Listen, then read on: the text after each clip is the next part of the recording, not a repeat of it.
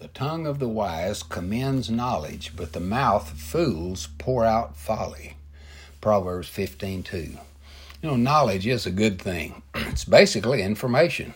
It can be scientific, biblical, social, historical, or a host of other topics. Our mental encyclopedia differs in size and increases day by day. The amount of information is irrelevant to this verse. It's how the information is used that matters. The tongue of the wise uses knowledge in the right way.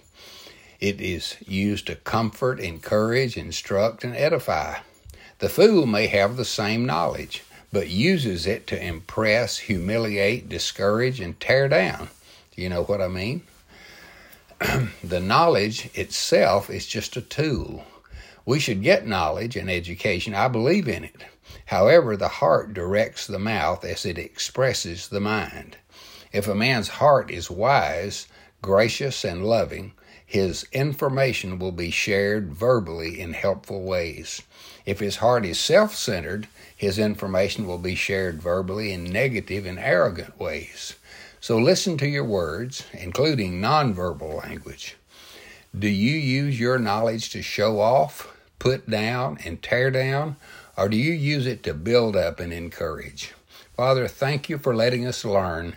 Help us use our knowledge to glorify you and help others. Amen.